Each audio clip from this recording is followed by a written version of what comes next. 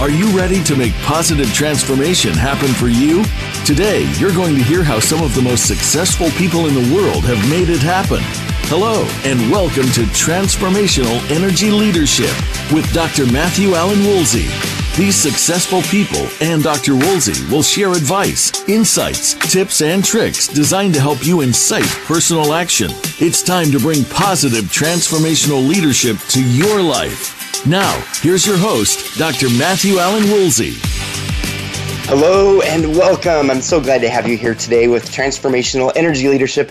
I am your host, Dr. Matthew Allen Woolsey, calling in or joining all of you from the heartland of America. And during the show, I encourage you go to my website, that's Transformational Energy Leadership, where you can learn more about me and my business offerings. And of course, contact me. You can send me an email at mwoolsey@transformationalenergyleadership.com. You can find me here on this platform under the Empowerment channel. And of course, I'm on Facebook and LinkedIn. Okay, let's face it. All of us, we've all worked for a good, a mediocre, and perhaps a not so good leader. And if you're a student of observation like me, I have been intrigued since a young child as to why I was motivated by one leader and not so much by another. And that's precisely why I'm here doing what I'm doing today. Anyone can be given the title, the mantle, the charge to lead. But when it comes to effectiveness, that is when things get dicey. Leadership is complex, and to achieve real success, we must examine all aspects of leadership and continually strive to sharpen skills, because leaders are made, they're not born.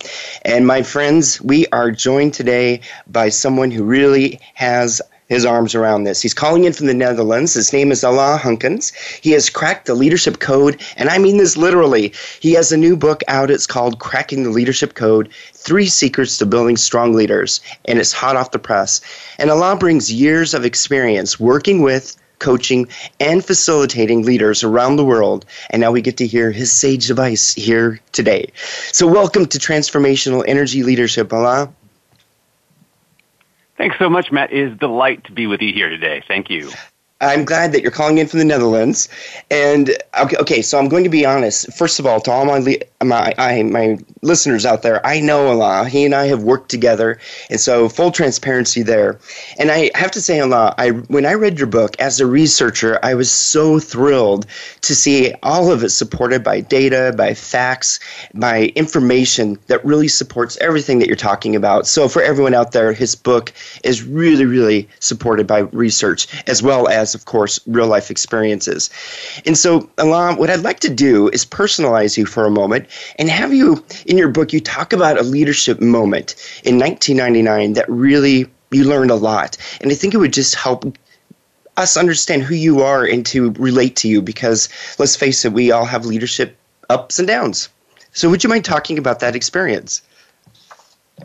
Sure, happy to, Matt. Yeah, this is definitely one of those moments in time that was a huge leadership lesson, and it came from a huge failure on my part. And I remember the day specifically. It was October 20th, 1999. I was in New York City, and I was in a beige rented conference room with about 40 other people in a midtown hotel. I was at the annual meeting of a not-for-profit I'd been volunteering at for the previous 3 years. And I was really excited because this day was election day, and I had thrown my hat into the ring to become the organization's new executive director. Now, in my mind, I was a shoo-in for this job because no one else had worked as hard as me. No one else was as committed as I was. I was the rising star. Now, it turned out this election, I had one opponent for the position, a guy named Gary. Now, Gary was a newbie. He'd only been around maybe 6 or 8 months. Now, I'd been told he owned his own business, but in the organization, he was really green, so I really wasn't too worried. So it's time for the election. The votes are all cast, the ballots are all counted, and the results are announced. Final score, 38 votes to 6. And my first instinct is, yes, I crushed it. And I realized, no, actually, Gary got the 38 votes and I got 6. So I was the one who got crushed.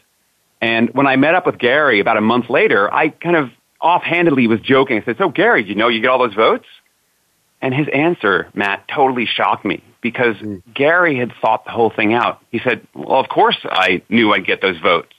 See, I reached out to people. I met up with them for coffee or for lunch, and I got to know them on a personal level.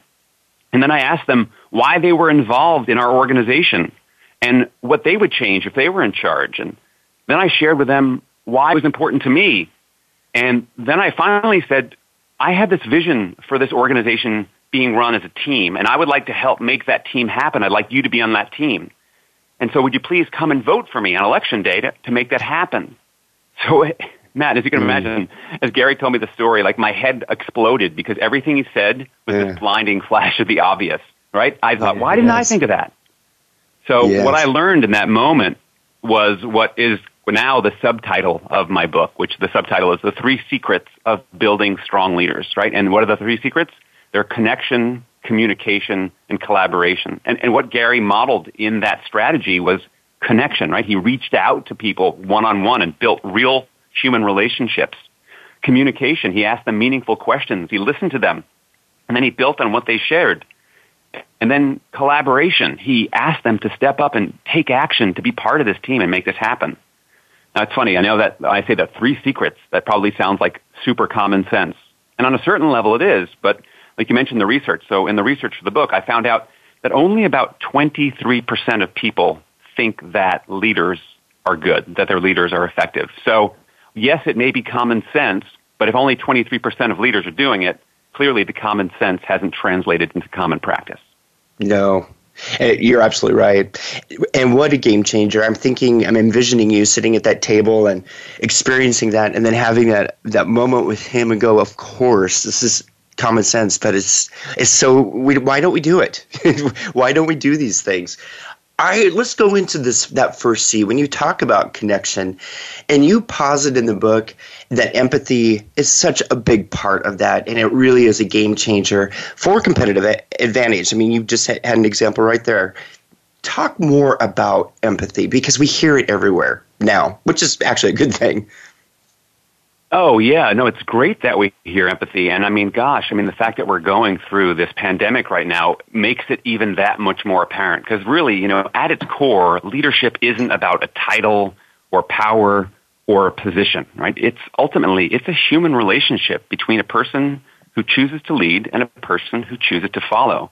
I get asked a lot, what do you tell people who want to be leaders someday? And I say, it's not about waiting. Leadership is a mindset and an attitude and a way of acting and thinking that all of us can do. It doesn't matter what your title is. So empathy is at the core of that, because empathy is about showing people that you understand them and care how they feel. It's the root of our humanity. I mean, we are designed biologically to be what I call open-looped. We respond instantly to the emotions of others. This is why when a baby cries out, you have this instinctive response to want to go and soothe it. I mean, it's why so many of us, while we're cooped up indoors, are feeling this desire to, how can I help? What can I do to help somebody else during the pandemic? So it turns out that people with a more finely tuned sense of empathy are way better at building relationships, trust, and collaborating with other people. They're the people who we kind of call are the people, right? And if you think about it, it doesn't matter what business you're in, you work with people. We're all in the people business. And some of the research I found is that people who master listening and responding with empathy perform 40% higher than their peers in performance and coaching and decision-making. It turns out that empathy is the one interaction skill that outshines all the other ones to be successful. So it is the foundation on which everything else is built, Matt. Mm-hmm.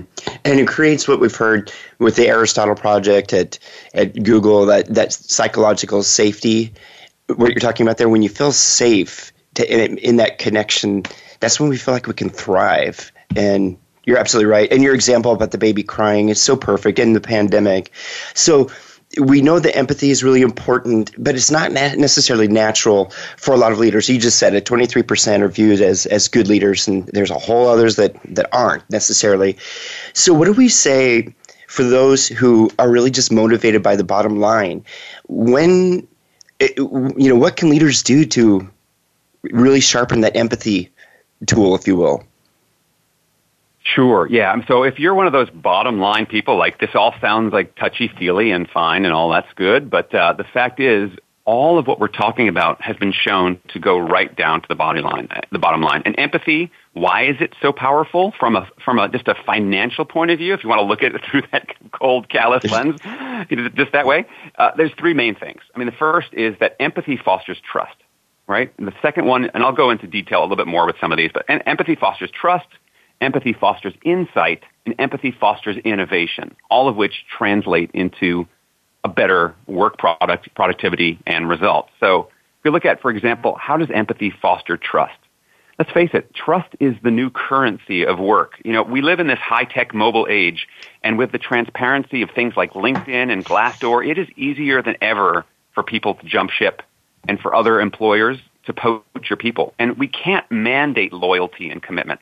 So commitment's built up from the ground up, one relationship at a time. And a study I found that high-trust organizations outperform low-trust organizations in total return to shareholders by 286%. So realizing that when we build trusts with people, how does that translate? Well, let's think about it. When I trust you, Matt, I am so much more likely to go above and beyond just the basic amount of information. I'll share with you leads, good ideas, referrals, tips, best practices. I'll share with watch-outs, warnings that might prevent disaster. So once I give you all that, you now have better insight to make better decisions.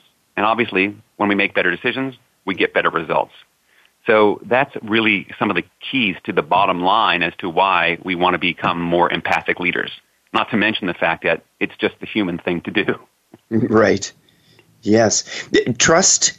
What was the second one?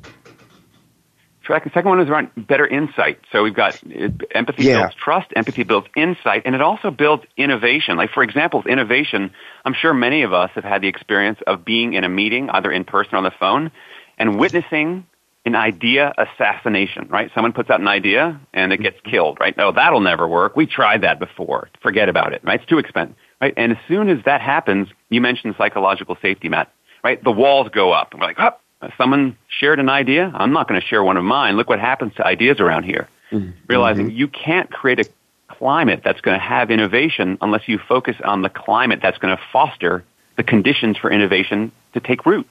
And to do that, empathy is a key part of that. Giving people the space, the psychological air and space and safety so that they can do that. It's critical. Absolutely. Innovation, risk-taking, all that last piece right there, that's the lifeblood of almost, I would say, every organization. If you want to be competitive, you have to have innovation. And what you're saying there is if there's no trust, you're not really going to innovate so well. So let's say this is not my natural inclination, to connect with others, to be empathetic. What's one small thing I could start doing today that I can incorporate into my routine, if you will, to start demonstrating empathy? Got it, sure. And just a little in self-disclosure, right? So I like to think that there are people who are like naturally good and warm with people, and then there are all called process people who are more kind of in their heads and more focused on process. I, by nature, am not a people person. I'm actually more of a process person. So I'll give you an example of something that you can do because it's something that I needed to do. So I started off in the world of leadership consulting. When I started in the world of business consulting, I had zero business experience and I had zero consulting experience. And on day one, I was expected to consult with executive VPs and directors and CEOs. And I was scared out of my mind. I didn't know what to do. But I had this great mentor named Sue. And Sue said to me, Alain, you don't need to know everything about people's business. They do. Don't worry about being this know-it-all who has all the answers. Focus on being a learn-it-all. So what I would say the principle here is to listen with purpose. So be curious, ask questions, and listen with purpose. So what Sue helped me to do is in advance, we would draft a template of questions that I could use again and again with different clients. And a lot of these were very broad, generic, open-ended questions like, so what's the biggest challenge that you're facing right now? Right? A very open, simple question you can ask. Or a wrap-up question like, so if we could wave a magic wand and if everyone on your team had the same message, what would you want the message to be? And so what I found is as I started to use the questions off the question template, the amazing thing was not only would I get great content information about the client's business, but I'd start building these very connected relationships with my clients. I remember having one of these calls with a client named Josephine. She's a director at a retail chain. And I asked her one of these questions. I said, is there anything I should have asked you in the call that I didn't ask you? Which is, by the way, a great catch-all question you can use at the end. Uh-huh. And she said, that's a great question. And as she said that, of course, my thought is, I wrote that on the template with Sue. It wasn't the original. But she said, no, this has been great. This call's been great. But I just want to say, I feel like a weight has been lifted. It's almost like this was a good therapy session or something. So the fact is, listening with purpose creates an amazing outcome. Because the fact is, when we feel listened to, really, really listened to, it is a fast track to connection. So if you want to connect and grow your empathy muscles, listen with purpose. And what a wonderful opportunity right now is to think of all the other people in the world that you know that are cooped up inside the way you are. Who wouldn't love for you to reach out and say, hey, can we just jump on a quick Zoom call or phone call or whatever it is, and just check in and say, how are you doing? And just to stop and listen. Because there's something, and I've been holding these community meeting calls with clients and colleagues in my community for the last 2 weeks. And without fail, everyone says, it's amazing. Just knowing that I'm not alone going through this and being able to share how I'm really feeling, I feel so much better. Because we want to be able to normalize our experience. Right now, everyone is going through the world with a certain level of fear, doubt, uncertainty, and asking 2 questions. What does this mean? And what should I do? And, I don't have the answers, but I can listen to you. And when you feel really heard, we're more connected. So listening with purpose is a great tool you can use to increase your empathy. And there we have it. And it's the power of asking questions and listening. I love it very much. So listening audience out there, grab a pen or pencil and start making notes. What are the types of questions that you can ask so that you can start hearing what other people are saying? Okay, we're at a commercial break, Alana, and when we come back, we're going to continue this journey down looking at these 3 C's, and the next one, it leads right into communication. So everyone out there, during the commercial break, go to my website. That's transformationalenergyleadership.com. We'll see you back here on the other side of this commercial break.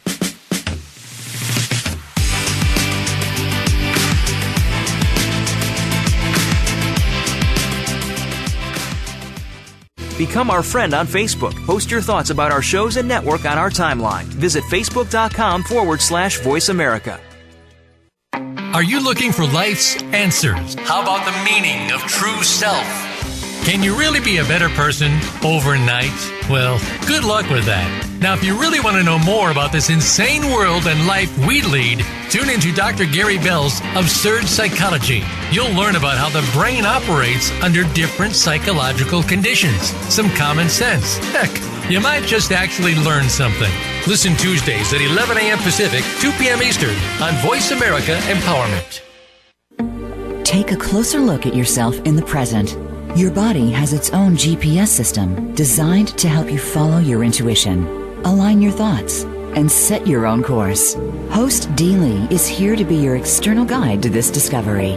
Take a break, a mindful space to pause, and help bring forth the balance that your life deserves. Listen live for Mindful Space to Pause every Friday at 2 p.m. Pacific Time and 5 p.m. Eastern Time on the Voice America Empowerment Channel. Tune in every week for Inspired Chi Radio with AJ Johnsek and Tracy Sanginetti. Do you sometimes feel like you have no direction? Every one of us is a soul with a body, not the other way around. Discover your talent and purpose. Tracy and AJ help you create your most authentic life and master your powerful, positive energy using modalities like hypnosis, tarot, and your own individual Akashic records. Join us live every Monday at 7 p.m. Eastern Time and 4 p.m. Pacific Time on the Voice America Empowerment Channel. Success starts here. VoiceAmericaEmpowerment.com. It's your world.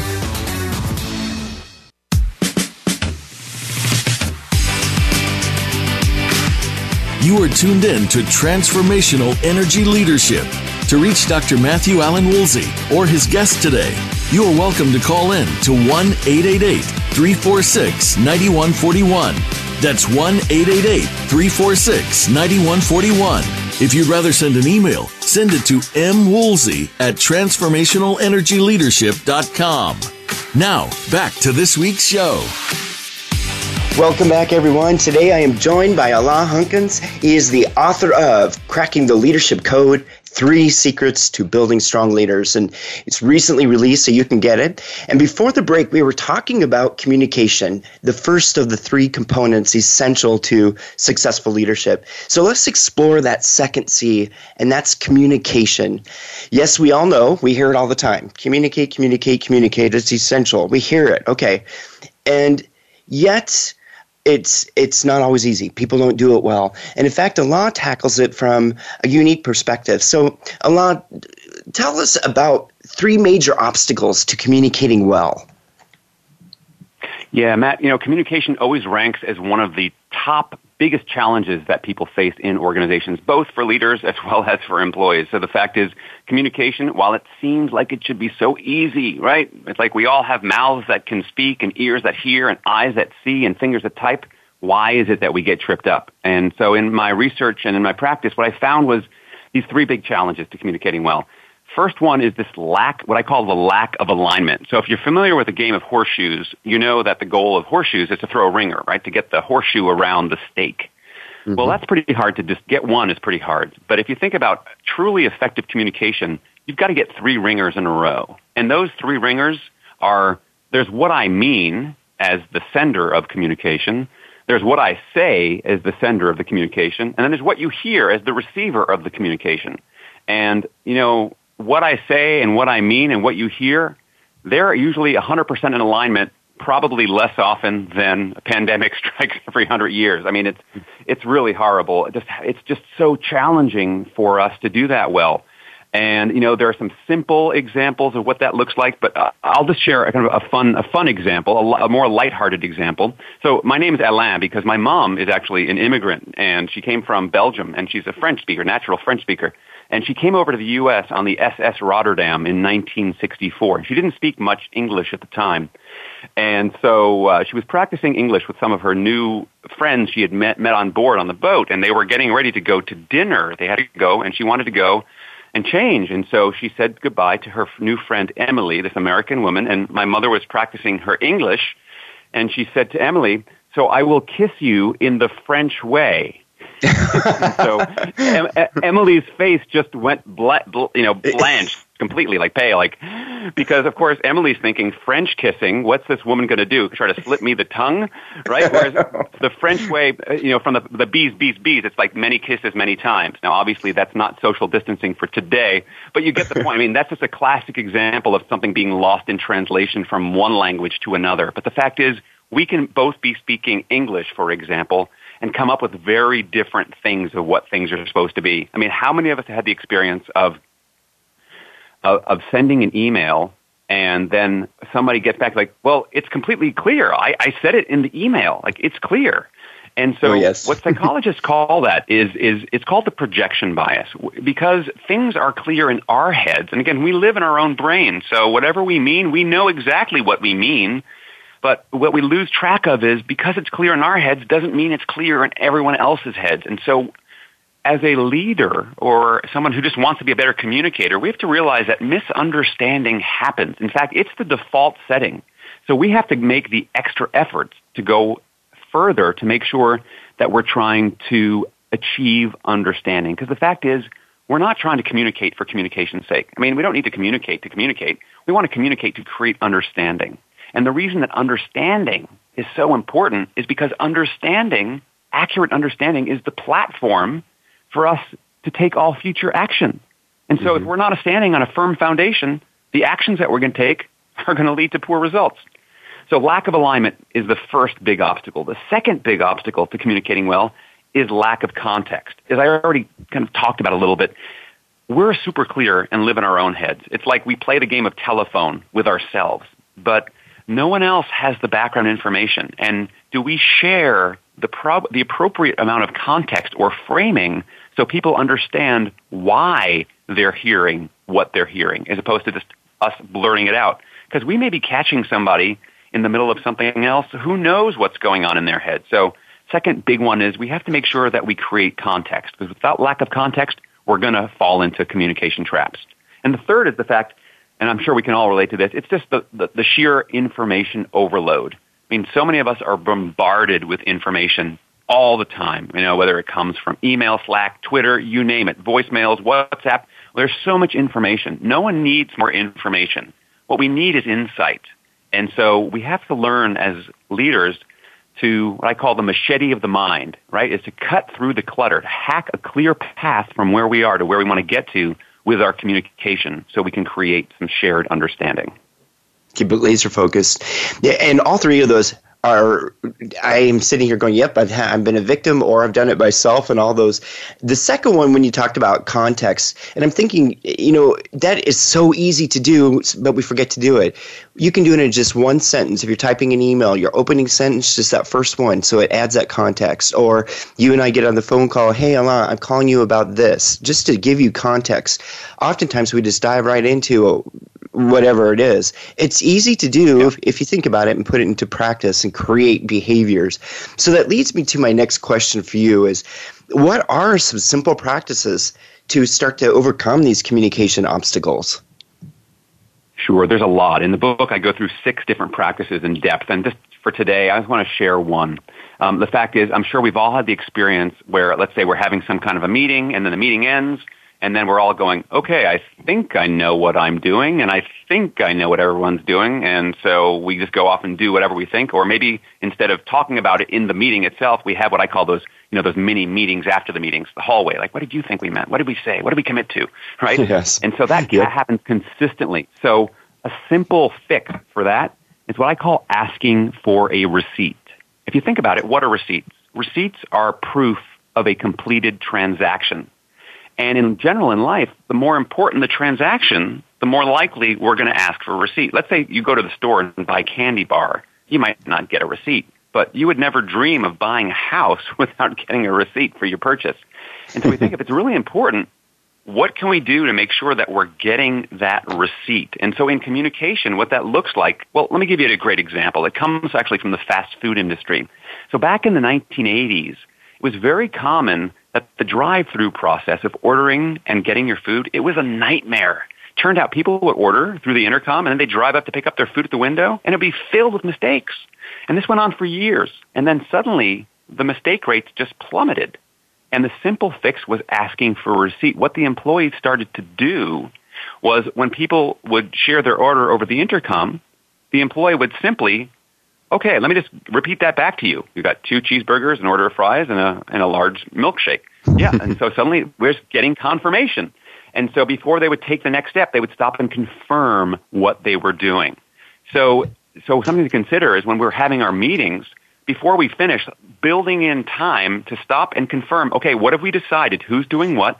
And let's say it out loud and make sure that people can go, yeah, that's exactly what I said. Or, no, actually, that's not what I said at all. Let's refix that. So asking for a receipt, it's such a simple tool, but it'll save you so much time. And look, if Taco Bell will do it for a 99-cent taco, don't you think the work you do is worth the same level of clarity? Yes. Whether it's at work, if it's within a family situation, your community organization, right? Yes, ask for that receipt. So, okay, one that will stick to my head going forward for sure. So, Alana, there's so much, we're bombarded. You said this earlier with so many modes of communication going on, and also we add to that complexity that we are in global teams. We have, when I used to have my global team, I had members in India and Europe and China and of course spread throughout the US, and it was a challenge. And this was something I wrestled with all the time when it came to communication and having a geographically dispersed team. And my question for you is, in your book you call it master the medium. What do you mean? Why is it so important for leaders to master the medium? Sure, yeah. I'll talk about what medium is and what this means. So, if you think about it, so many of us have gotten into leadership roles, formal roles, probably because we were pretty good at what it is that we did. So I've been a good salesperson. I'm now the sales team leader, etc. Mm-hmm. So when it comes to recognizing when we're sharing information to communicate, to create understanding, the words or the content itself is just one small piece of a much larger whole. Is realizing it isn't just what it is you're trying to communicate, it's when are you communicating? Why are you communicating? Like the context we talked about before. Who is saying it? How are you saying it? What's the medium? And realizing as the leader, we both have the technological tools, whether that's email, voicemail, face-to-face, which obviously not right now, Zoom. So how are we using all those tools, as well as I am the medium. That is, I am my own physical instrument. I have a voice. How impassioned am I? How loud am I? How soft am I? How quickly I talk? How slowly? Right? So realizing we can adjust and alter our instrument to create different impact. And so leaders would benefit if they start to cultivate the self-awareness of how I say what I say, or email or Zoom or whatever the medium might be. So we want to become more conscious of the impact that that's having. So it's a really useful thing. And obviously there are people who just spend all their time training people on how to be a more effective medium. And that's a very useful skill. One of the key things to do to be able to get better at this is ask for feedback. It's amazing how many people I meet who just go through and do the things they do unconsciously for maybe the whole career, 20, 30 years, and never have asked for feedback about how am I communicating and what could I be doing more effectively? You know, for someone to go, you know, you speak too quickly and you need to pause more often so we can digest all the great stuff you have to say, is really useful. And I'd rather have that at the beginning of my career than waiting 30 years later. So that's an example of what I mean by mastering the medium. Yes, and humility. And for many people, getting feedback is, I don't want to hear it because you're attacking me or what have you. When you reframe it and look at it as, this is a gift that's going to help move my skill forward, and keep thinking about so many of these things. And Alam, in your book, and for the listening audience, what I really appreciate about it is you would describe all these things like you just did now. You tell it in a story. You give us very applicable ways to be thinking about, you know, asking for that receipt, for example. And at the end of every chapter, you have it. You have a full of I statements. I will do this, or I this, or I this. It makes it so practical and so real. So I'm just putting a plug in there for your book because it's really easy to apply. Yeah, thanks. Well, again, it all comes out of, this is coming out of 23 years of working with groups and leaders for all over the world. And for me, if it's not practical, you know, it's a great theory, but then what do I do with that tomorrow? And I just knew that the people that I work with, we all want something tangible that we can take away and use. So every chapter was designed to give you some real things you can sink your teeth into and start to use. Thanks. Mm-hmm. You're welcome. And like when you talk about this communication pieces, how do you construct it? What are your intentions behind it? Who's the listening audience? What's the mode in which it goes out? And going back to one of my comments earlier too, when I had my global team, I really struggled with, when do I have my conference calls with my team, you know, because they were so dispersed around the world. The thing that bit me in the butt is sending emails out late at night. That's not a good thing. No. I mean, I get into that in the book too. You know, this whole sense of, you know, trying to, again, what you talked about, thinking about a global team is how are we inclusive? So, for example, if you're working with a team, is there one geography that always has to call in at 11 o'clock at night, you know, or midnight or 2 in the morning sometimes? So how do you rotate it so that everyone has to be on that short end of the stick? So there's a sense of inclusivity and equality to that. It makes a huge difference. So being really clear on that is for sure. Absolutely. So there we have it. That's that second C. That's the communication piece. So first we had connection, we have communication. We're going to go to a break. And when we come back, we're going to talk about the third C, collaboration. So everyone out there, stay tuned. We'll be back here in just 2 minutes.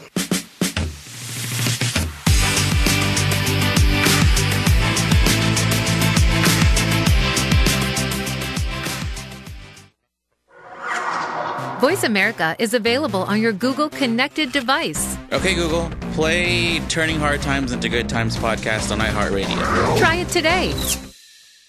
Our thoughts and feelings not only affect our own lives, but the lives of everyone around us. Find new meanings of love, authentic expressions, and better connections with the people in your life. Tune in to Love Light with Dr. Jean Marie Farish. This program will feature guests and discuss ideas that will bring a better life to you. When you find this perspective on love, it will change everything. Listen live every Friday at 12 noon Eastern Time and 9 a.m. Pacific Time on the Voice America Empowerment Channel. Life-changing events can have positive and or negative repercussions. When they happen, they can feel elating or devastating to those affected. It can also get in the way of your personal and professional life. On Life-Altering Events with host Frank Zakari, we examine the scope of these events and discuss how to move forward in the wake of the opportunities presented. It's never too late to get started or pick up the pieces and move forward. Listen Tuesdays at 8 a.m. Pacific Time, 11 a.m. Eastern on the Voice America Empowerment Channel. Broaden your mind.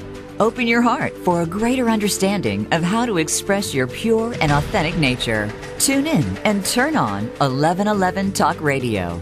Simran, author, publisher, and life mentor, broadens minds and opens hearts to a greater understanding of life, consciousness, and humanity.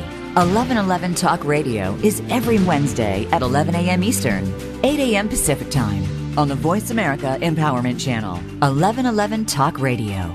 You are not on a journey. You are the journey. You are experiencing itself.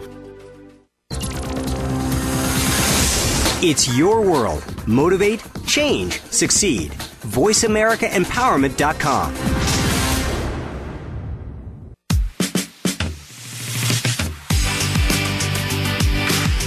You are tuned in to Transformational Energy Leadership. To reach Dr. Matthew Allen Woolsey or his guest today, you are welcome to call in to 1-888-346-9141. That's 1-888-346-9141. If you'd rather send an email, send it to mwoolsey@transformationalenergyleadership.com. Now, back to this week's show. Oh, hello out there, and welcome. Today we're talking with my guest, Alain Hunkins, and he's the author of the book called Cracking the Leadership Code, 3 Secrets to Building Strong Leaders. And in there, Alain, you talk about the 3 C's. You say we need to connect, we need to communicate, and this third one is collaborate, and let's get into it. And you say to collaborate with others means people, they must be motivated. And you say leaders must be a motivational choice architect. What does that mean? Yeah, what is a motivational choice architect? That sounds strange to me. No, so this comes from the field of behavioral economics, which was popularized by Daniel Kahneman quite some time ago now. And the idea is that, for years, people thought that people behave rationally. And what behavioral economics found is that, in fact, people don't always act in their economic self-interest. There's other things that we're actually, in some ways, predictably irrational. And so one of the things, and I talk about this in the context of the book, is the fact is I call it old school leadership, which is that we'll call it kind of command and control leadership that comes from an industrial age mindset where basically the job of the leader was to tell you to shut up, don't think for yourself, and just do what I tell you, which might have worked to a point when everyone was working on an assembly line in the widget factory, just making the same widget year after year after year. Clearly, that's not the world that we live in now. And so to think that somehow if you're the leader, it's like, I got to motivate people. Well, if you think you have to go and make people be motivated, it's kind of like being a command and control leader. It doesn't really work.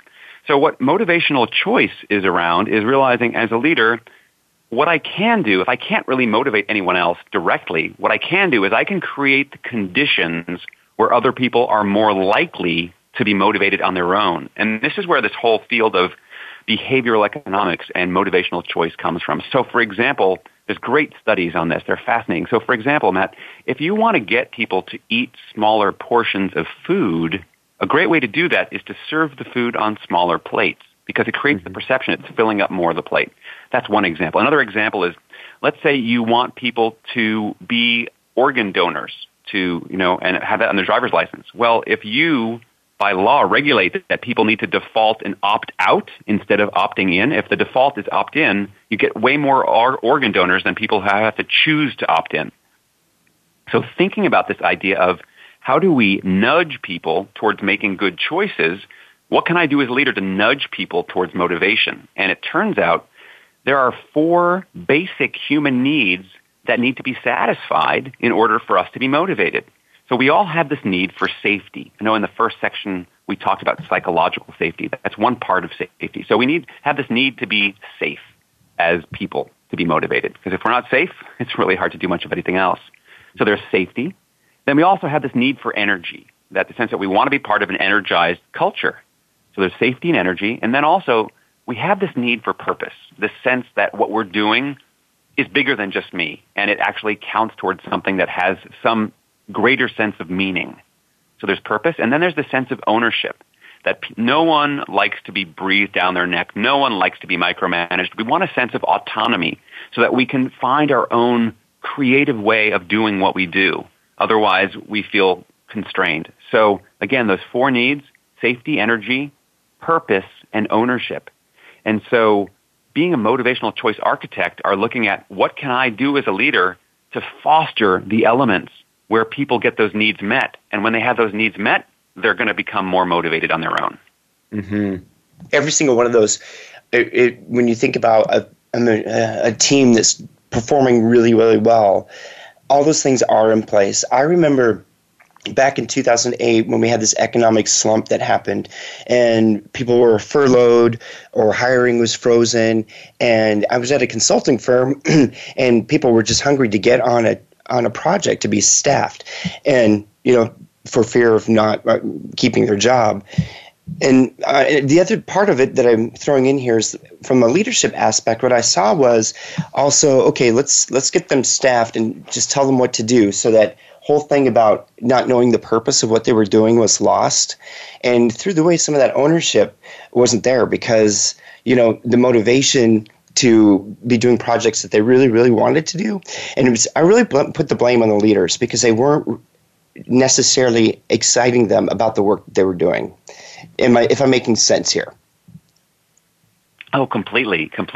I'm sure many of us have had the experience where a leader came up and said, now, senior management told me I have to tell you this, so here goes. Like, as soon as you say that, you're sort of dead in the water, right? And so your credibility is shot.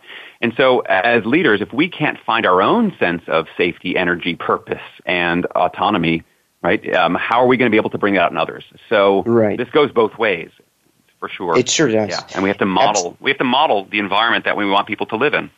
Right, and because everyone's looking at you, whether you know it or, when you're a leader, everyone's looking at you.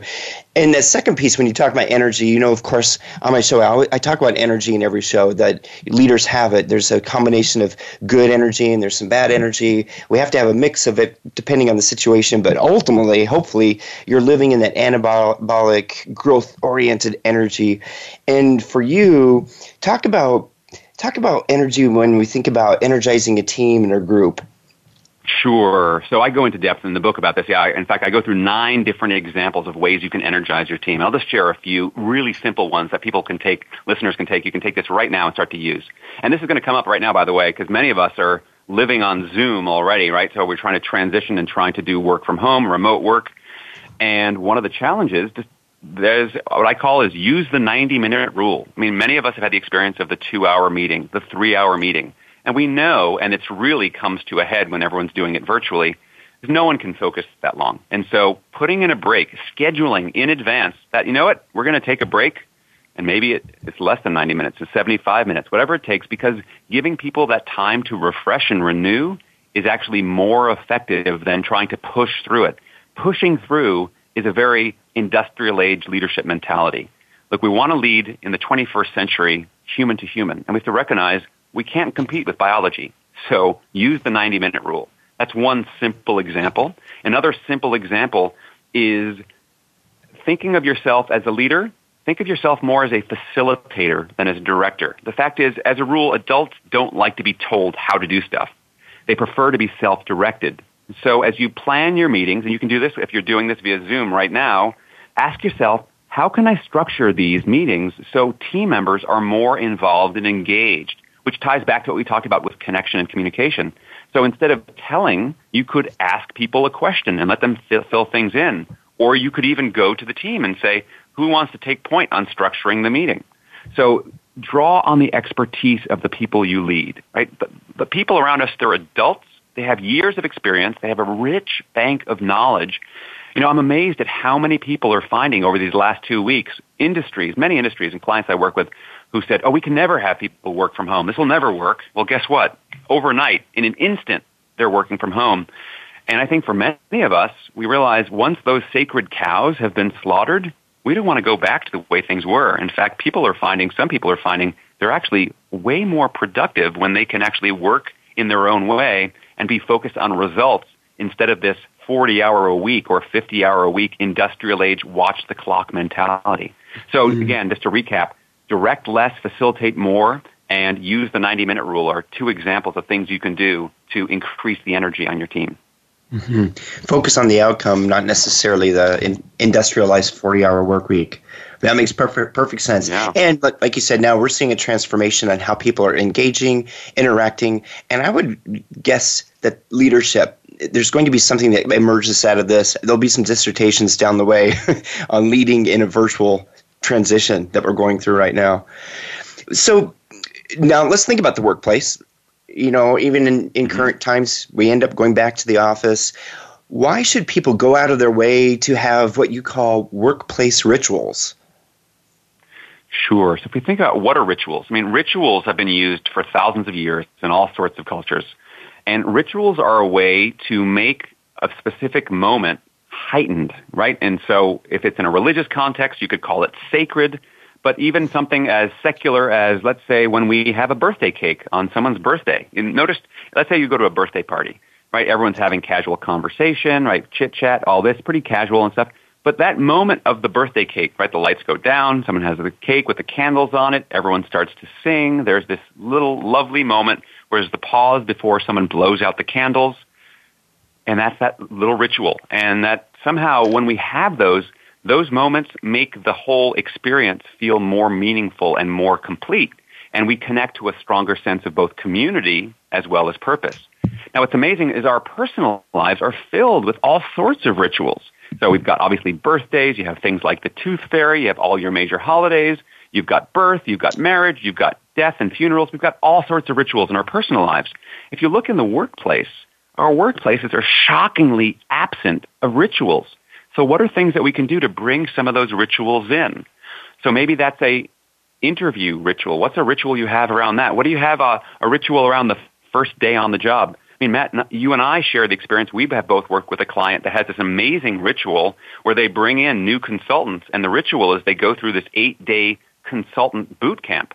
And the beauty of it is, they're getting consulting skills, but more than that, what the organization is trying to do is embed through this ritual of, we want you to feel like you have made the best choice of your entire life, and you feel extremely proud of your choice to have come onto this firm. And that beginning, those 8 days on the calendar, they're only 8 days of a year, but they become the catalyst or the engine that drives their momentum forward for months and years beyond, because it's a powerful ritual that they all have shared with each other. So we should all be looking for ways that we can ritualize stuff. And it doesn't have to be complicated. It doesn't have to be 8 days. 8 days of off-site training. It can be something as simple as, do you have a ritual of checking in with people one-on-one? The fact is, right now, when you have everyone working virtually, one of the most important things that any of us can do is to make sure that we keep those strong one-on-one connections going. So making time. And when you're checking in, are you ritualizing, going, hey, just want to check in. How are you feeling? How are you doing? Because the fact is, we're all going through this pandemic together. So how can you ritualize that so people know that that's coming and that they can sort of relax into the known of the ritual? So rituals are very powerful. Yes, they are. And it's because of that experience. It embeds in your brain. You just remember things so well. Alon, these are really good. And I was thinking there's something else I learned early in my career that I took with me, and it just it worked so well. And that was personalizing notes. And I used to, when I worked in higher education, I had a team of resident advisors that worked in a residence hall. And they had to do reports for me every day. And I thought, well, it's not fair that they have to write me stuff every day. So I would write a personal note and put in their mailbox. So when they were done with class, every day they had a note for me waiting in their box. And I carried that with me all through my career. And anybody who's ever worked for me would say, yeah, he used to do that. And I picked that up from somebody else. And it's those little things that mean so much. So, yes, fostering a collaboration. You bring up such a great point. Ultimately, and we've all heard this expression, right? People don't care how much you know until they know how much you care. And so finding, whether it's personalized notes, there's so many different ways to be creative. But at the end of the day, we want to know that we're seen, recognized, and valued for our humanity. Mm-hmm. You're absolutely right. Well, Alon, we're towards the end of the show now, and we've been talking about the 3 C's for about an hour now. And it's as you reflect on, and there's so much more, audience, there's so much more in his book, and it's so applicable.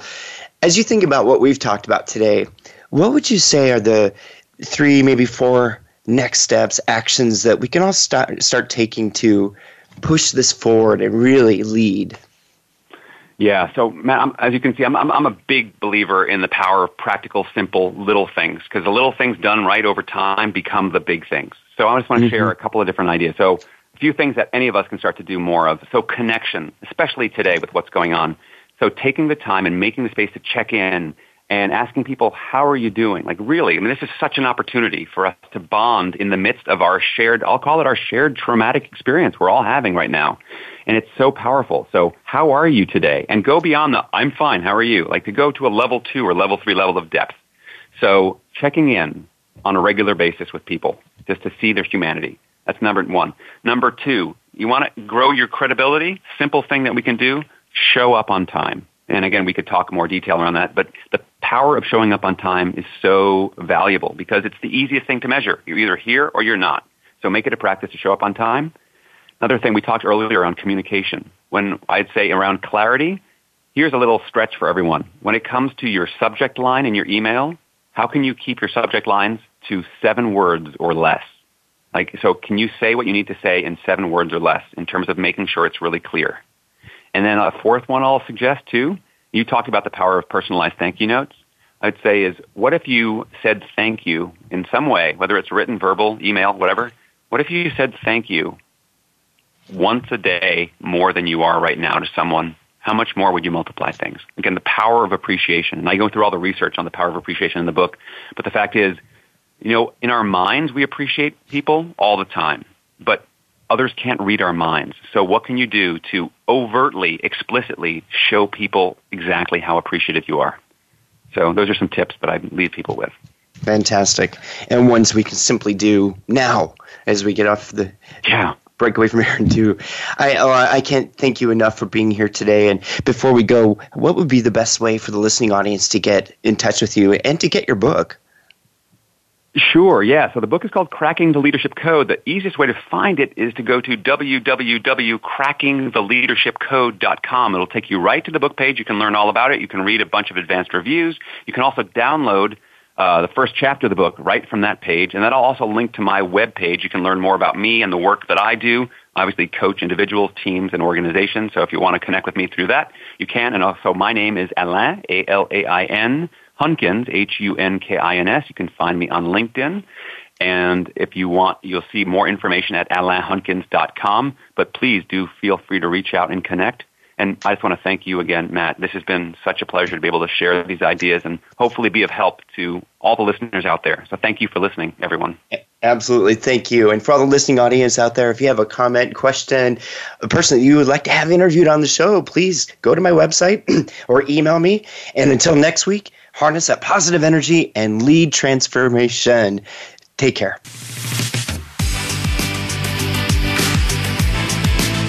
Thank you for listening to Transformational Energy Leadership. Please join Dr. Matthew Allen Woolsey again for another edition next Friday at 8 a.m. Pacific Time and 11 a.m. Eastern Time on the Voice America Empowerment Channel. Have a great week.